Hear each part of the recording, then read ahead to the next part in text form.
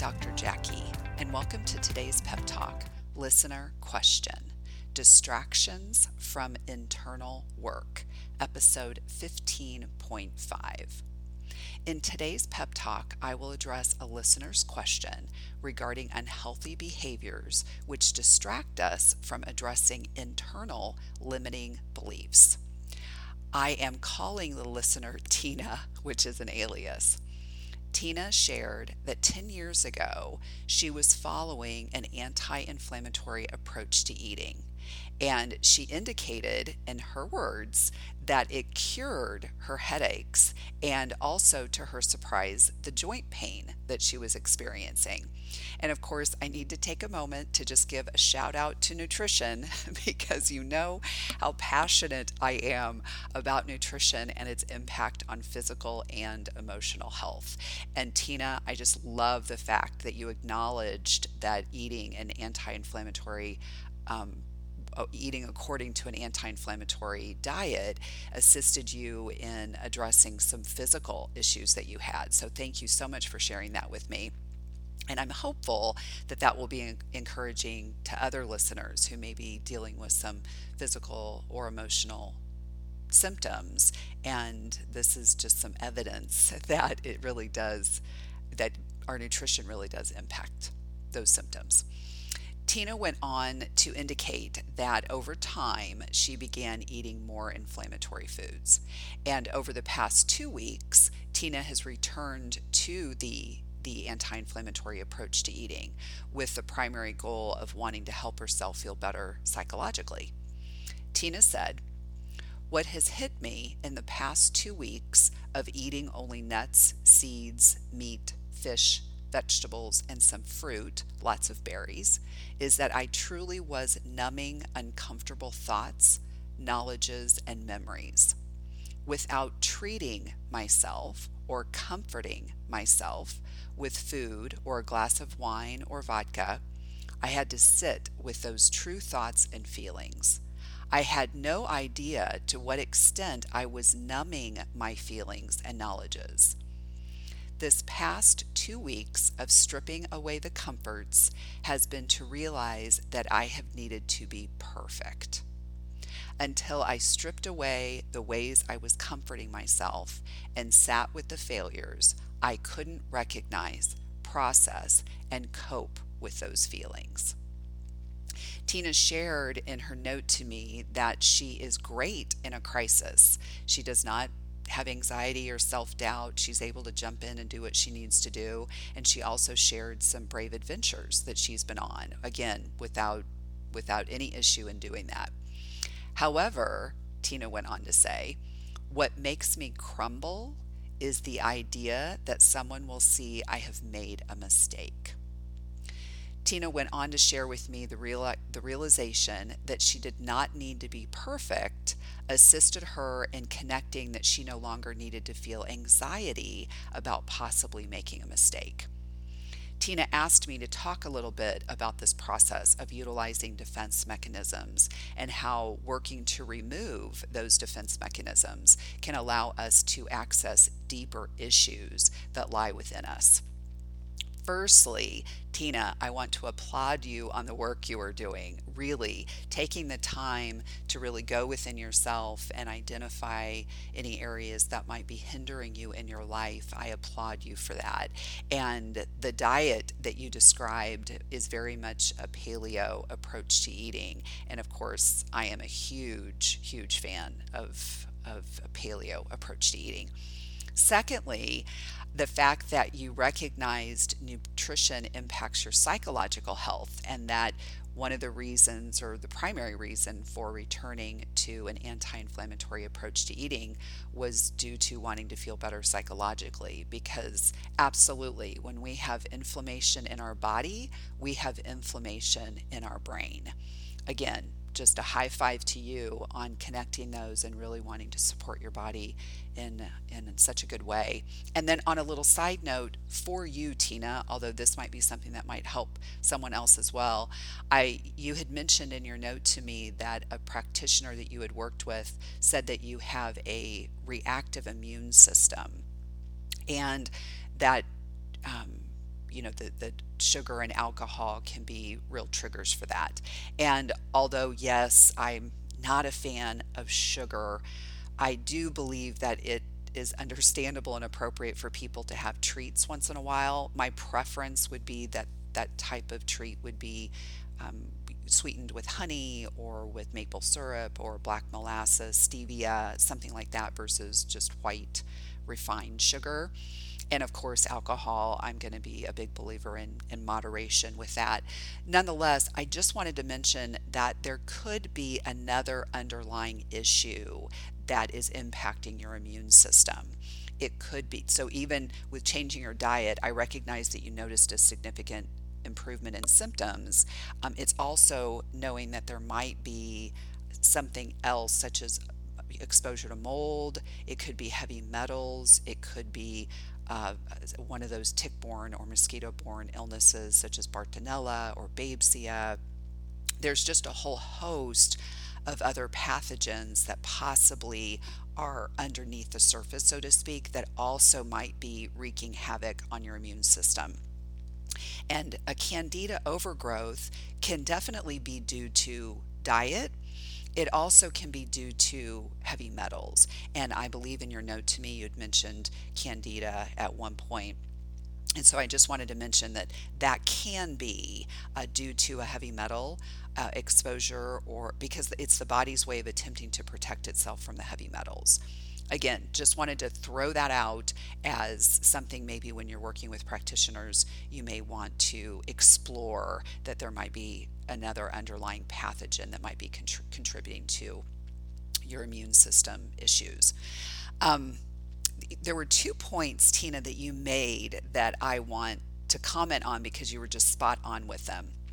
And that is that food and substances themselves can negatively impact our psychological health because they create inflammation. And when we have inflammation in our body, we have inflammation in our brain.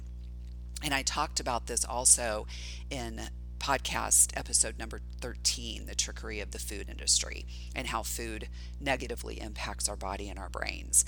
The second point that you made was how food and substances can distract us from what's going on internally. And that can be, I think you had mentioned, whether that be food or alcohol. It's also recognizing that there's other substances and other behaviors even that can distract us, because the very act of doing that behavior is hindering us from going within ourselves. So whether it's having that glass of wine, whether it's smoking marijuana, whether it's another behavioral activity such as overworking or gambling, overcommitting oneself, shopping, pornography, over exercising, binge eating, anorexia. I mean, the list really does go on and on of behaviors that we can utilize that are hindering us from going in. So, again, the food or the substances themselves create inflammation, and then also the behavior, whether it's drinking or eating, but also it could be the other behaviors such as the overworking, gambling, those kinds of pieces. The very act of doing those things also hinder us from going in. I recognize that I think you had said, Tina, that you felt that you were treating yourself, or that you were comforting yourself in some way by having the glass of wine or by eating a little treat. And you're right, we tell ourselves that's what we're doing, but in reality, we're really hurting ourselves. It's, again, we're creating inflammation with some of those foods and substances, but also then we're distracting ourselves from going inward and doing that work. What can a person do to shift away from the distracting behaviors? Well, this one's a tough one. And first of all, we need to be ready and we need to be open to it. And clearly, Tina, you were. You were ready to say, okay, I want to do something differently. I've regressed back to eating more inflammatory foods. I'm feeling it, and I want to take a moment and to clean up my diet, which then also allowed you not only to feel better physically, but allowed you to recognize psychologically that the food and alcohol was hindering you. One of the things that we can do to help ourselves to minimize or to remove distracting behaviors is to take time to slow down and to go within. One of the ways that we very much can distract ourselves is to be so busy. We can be just running from place to place doing, and I mean, if nothing else has come from this pandemic, I think one would be that for most people, not all, but for most people, they've slowed down. Many people are not able to go to the office to work, and many activities that people did, they're not able to do now. And having this time to slow down allows us to go in and do that internal work. And it also allows us to see maybe the activities in our life that were distracting us, that they really weren't value added because maybe we were overcommitting, or we were just running from place to place to place to place without there maybe being purpose in it. I'm not, of course, saying that we don't need to be doing things, whether that's going to the gym or taking kids to activities, but I do believe that we have the ability to overcommit and overdo where we're just busy. It's not being fruitful, it's just busyness, and that busyness itself can distract us from going within and identifying maybe what we're unhappy about internally, or something that's unsettled. And really taking that time to slow down and to go in to explore what is happening. And I'm also going to be a fan of eating clean. Just as I mentioned earlier, when we eat a whole foods diet, we're eating real foods, we minimize, if not remove, inflammation. And if we remove that inflammation, we are definitely going to be able to think more clearly. We activate that prefrontal cortex, and that prefrontal cortex is the adult. It's that critical thinking part of our brain. And when we remove those inflammatory foods, those processed foods, then we're able to think more clearly. Also, if we're using substances such as alcohol or marijuana, they're depressants, and they are going to hinder us from being able to think clearly and to go inside of ourselves and do that internal work. And typically a person feels kind of groggy and not really with it, not firing all cylinders when they're using alcohol or they're using some other substance. Even if it's excess sugar, that can even be something, or excess processed foods. Again, we can create that inflammation, and that has us feeling kind of groggy and unmotivated, and that hinders us from doing healthy work for ourselves. Tina, you described the fear of making a mistake and how someone thinking less of you is a concern. I want you to know you are not alone in this fear. This is unfortunately incredibly common. And part of part of this way to challenge that, so to speak, is recognizing most of the time people are not watching us and criticizing us at the level that we imagine. Most individuals are pretty focused on themselves, and I don't mean that in a negative way, like in an ego way. Just most people are pretty self-conscious, and they're thinking a lot about themselves and really struggling to be looking outward and noticing flaws in other people. And part of it is also that we need to work on accepting ourselves, and we need to work on loving ourselves. And if we love ourselves and we believe that we're doing the best that we can do at any given moment, we will not have a fear that others are thinking less of us.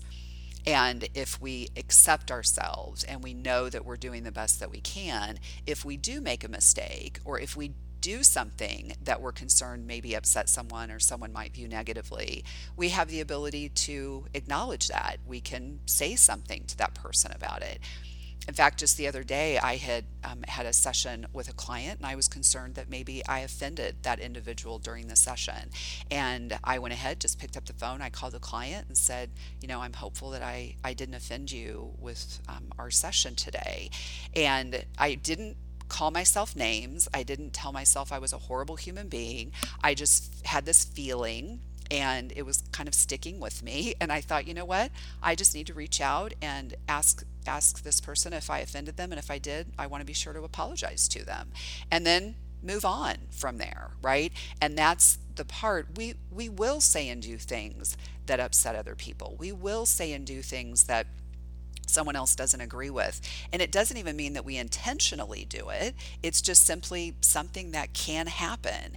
And if it does, part of it is ideally we'd like for the person to let us know so that we can apologize. But the other part is if we have concerns about it, we have the ability to then apologize and, make amends for what happened. It's just so important that we work on accepting ourselves and really, I mean, other people as well. That's not being critical of other people, but what we're talking about today is more about what's going on within ourselves versus with other people. So again, that doing that internal work, there's a piece of it is, again, recognizing that most of the time people are not assessing us in the same way that we're assessing us. But the other piece is us working on accepting ourselves, knowing that we're doing the best that we can at any given moment. And when we do, how do I want to say this? It's so easy for us to judge ourselves on the other side. When we have all the information, it's so easy for us then to go woulda, shoulda, coulda, right? And it's recognizing that most of the time we don't go into situations intentionally wanting to mess up or intentionally wanting to hurt someone. I don't think I've ever heard anyone say, how can I offend this person? I want to go into this situation and purposefully offend them. Or I want to purposefully make a mistake on this project. So when I turn it into my teacher or to my supervisor, they point out the mistakes that I made. I don't think most people go into situations intentionally wanting to mess up. And I think if we recognize that we do the best that we can in the moment, we can work on not being critical of ourselves. If you are someone who is critical of yourself, or you are possibly utilizing some unhealthy distractions to avoid going within yourself, what you can do is take a moment to sit quietly and identify what you do not like about yourself.